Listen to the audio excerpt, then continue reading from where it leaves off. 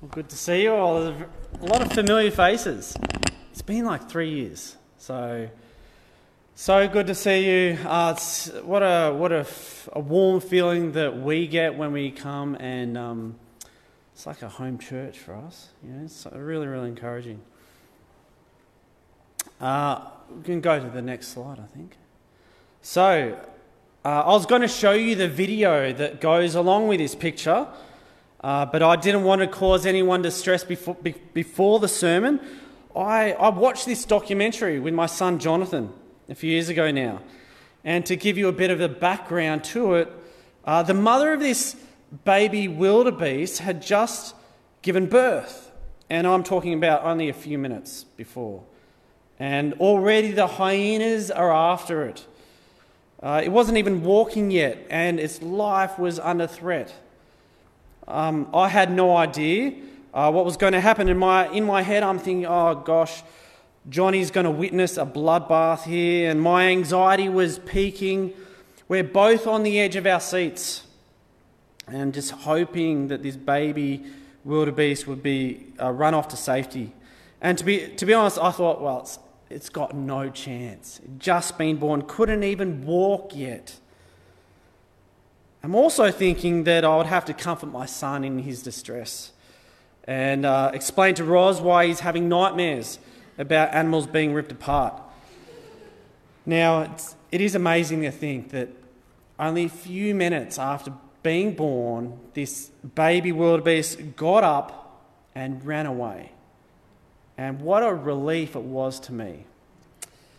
How about we pray before we get into this talk? Lord, thank you for this time. Thank you for the passages that we've just read.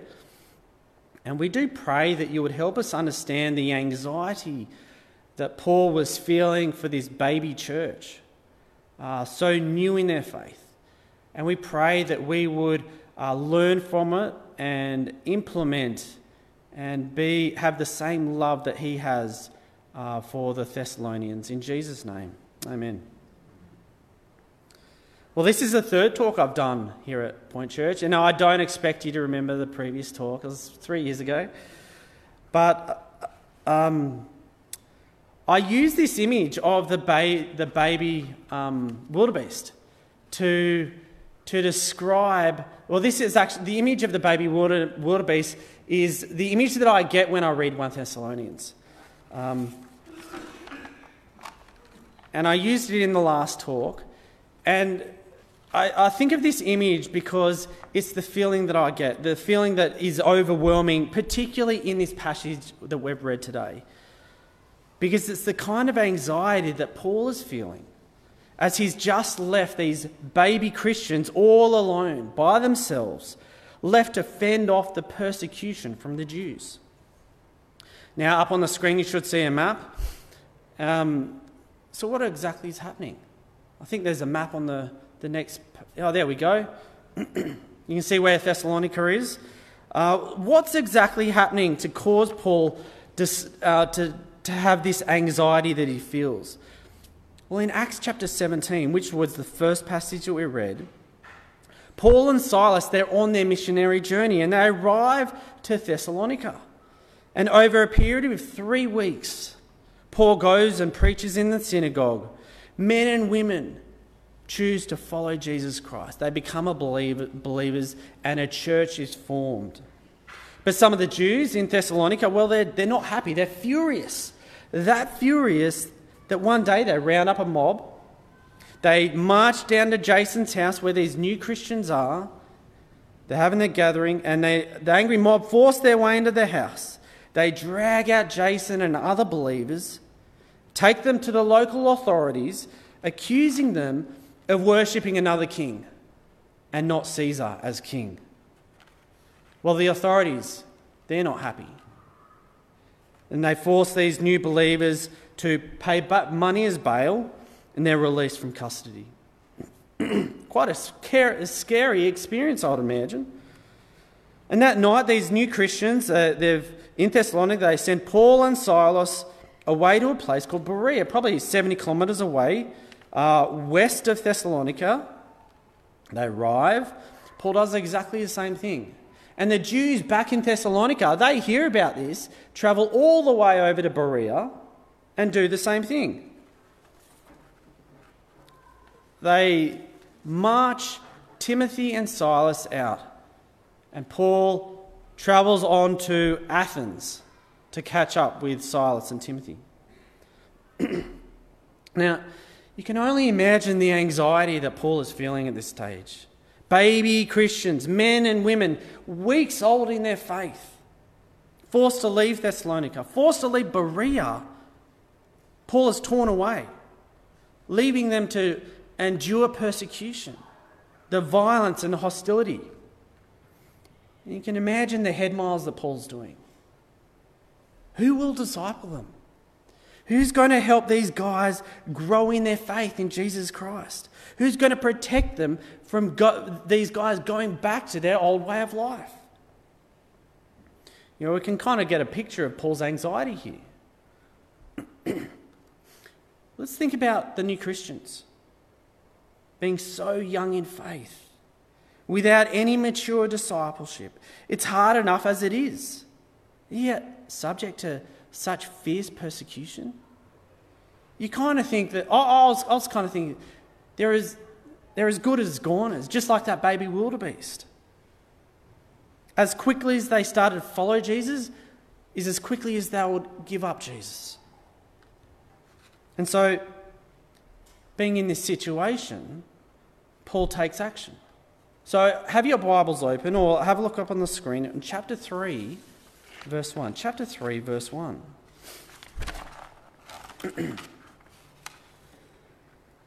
So, when we could stand it no longer, we thought it best to be left by ourselves in Athens.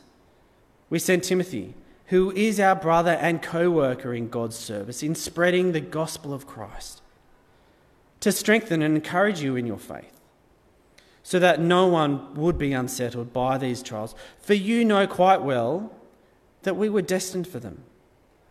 And in fact, when we were with you, we kept telling you that we would be persecuted. And it turned out that way, as you well know. For this reason, when I could stand it no longer, I sent to find out about your faith. I was afraid that in some way the tempter had tempted you, and that our labours might have been in vain. You could stand it no longer. The anxiety of not knowing. So he sends Timothy on a 400-kilometre trip from Athens to Thessalonica in the north to see how they're going, strengthening them, encouraging them to continue to follow Christ. Well, in the interview, if those of you don't know, I'm a prison chaplain. Thanks to you. And I have the privilege to disciple inmates in faith, often involving reading the Bible, praying, talking through pastoral issues, particularly talking about what does it look like for them to follow Christ on the outside. And only a few months ago, there's a guy called Josh who got out after being in for a year. And since his incarceration, I'd been meeting up with him. He was taught the gospel by his grandparents and had strayed. Life was hard for Josh. It was hard. There was drug addictions, there was violence, unstable household, and old friends expecting that Josh is going to be exactly who he was when he went in.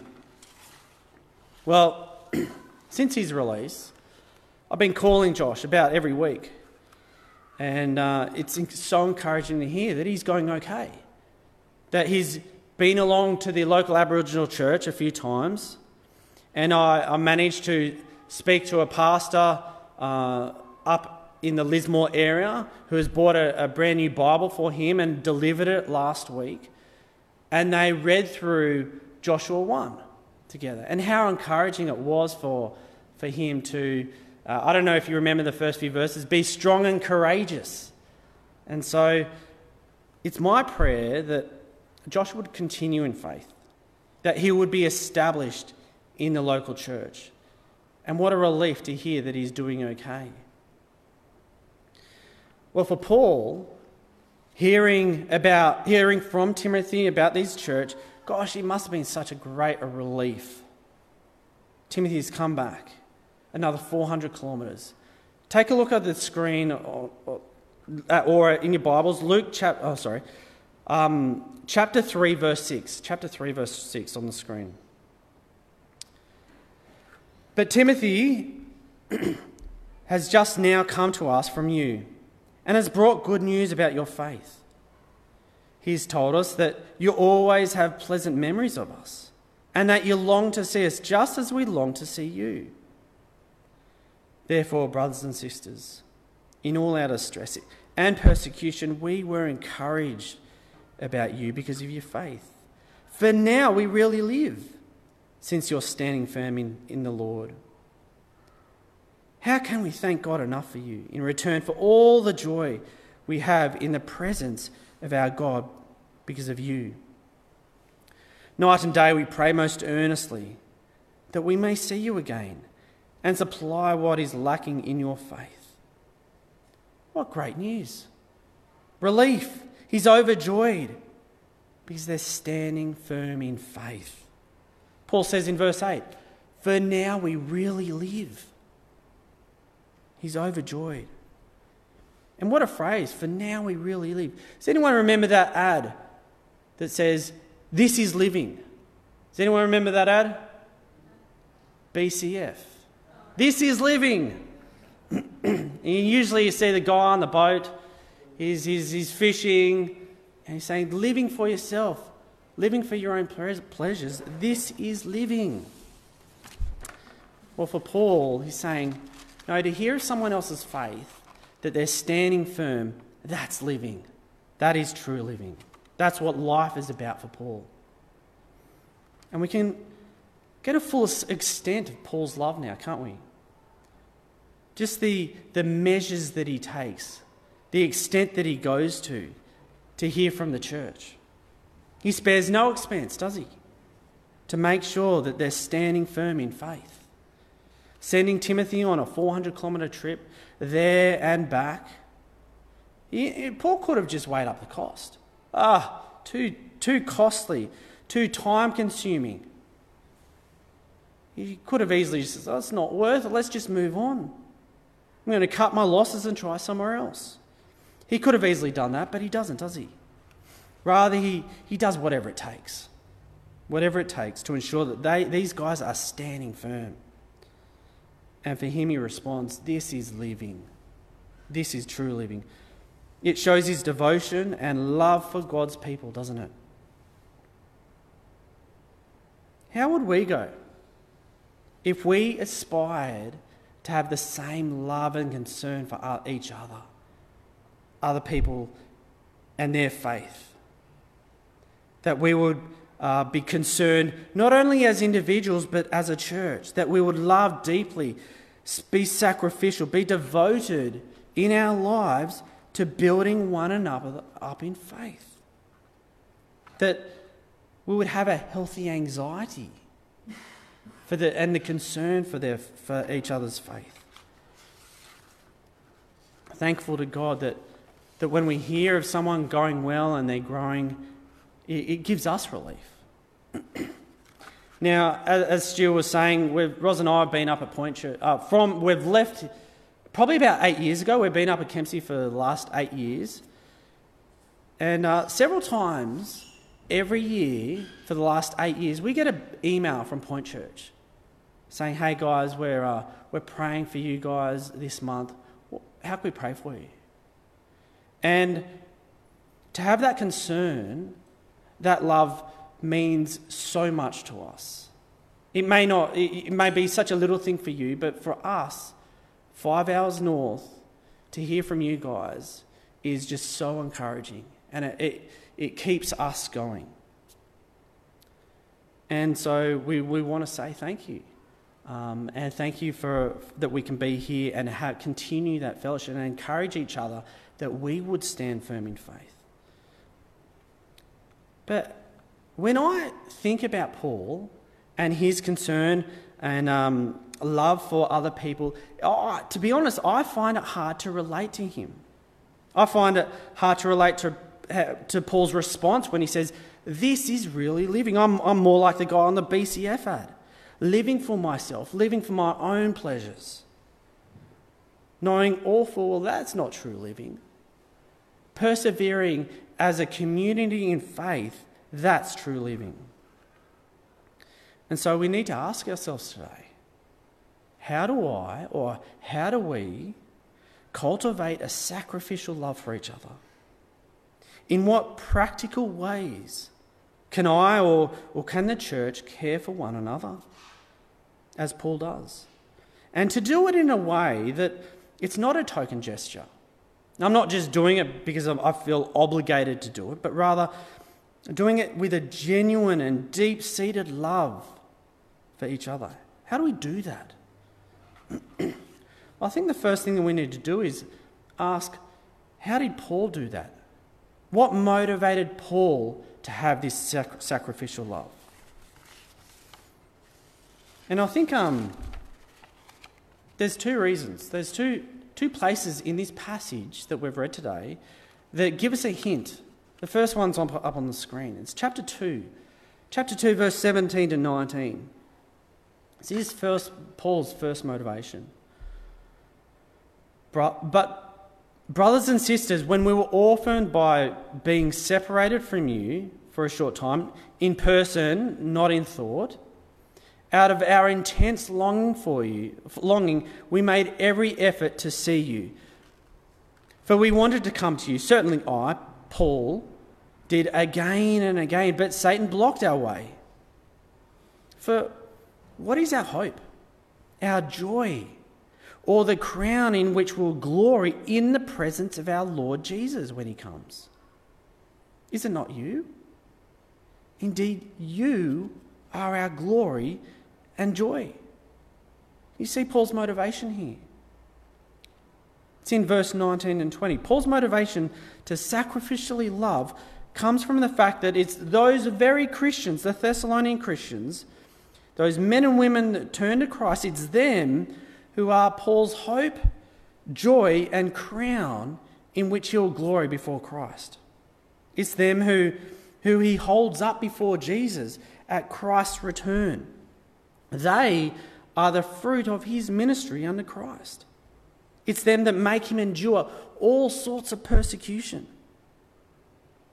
Friends, salvation at Christ's return, it's not an individual pursuit. It's not an individual event. It's a Christian community event that we would hold each other up in glory before Christ. Friends, that's Paul's first motivation. His second motivation is chapter 3.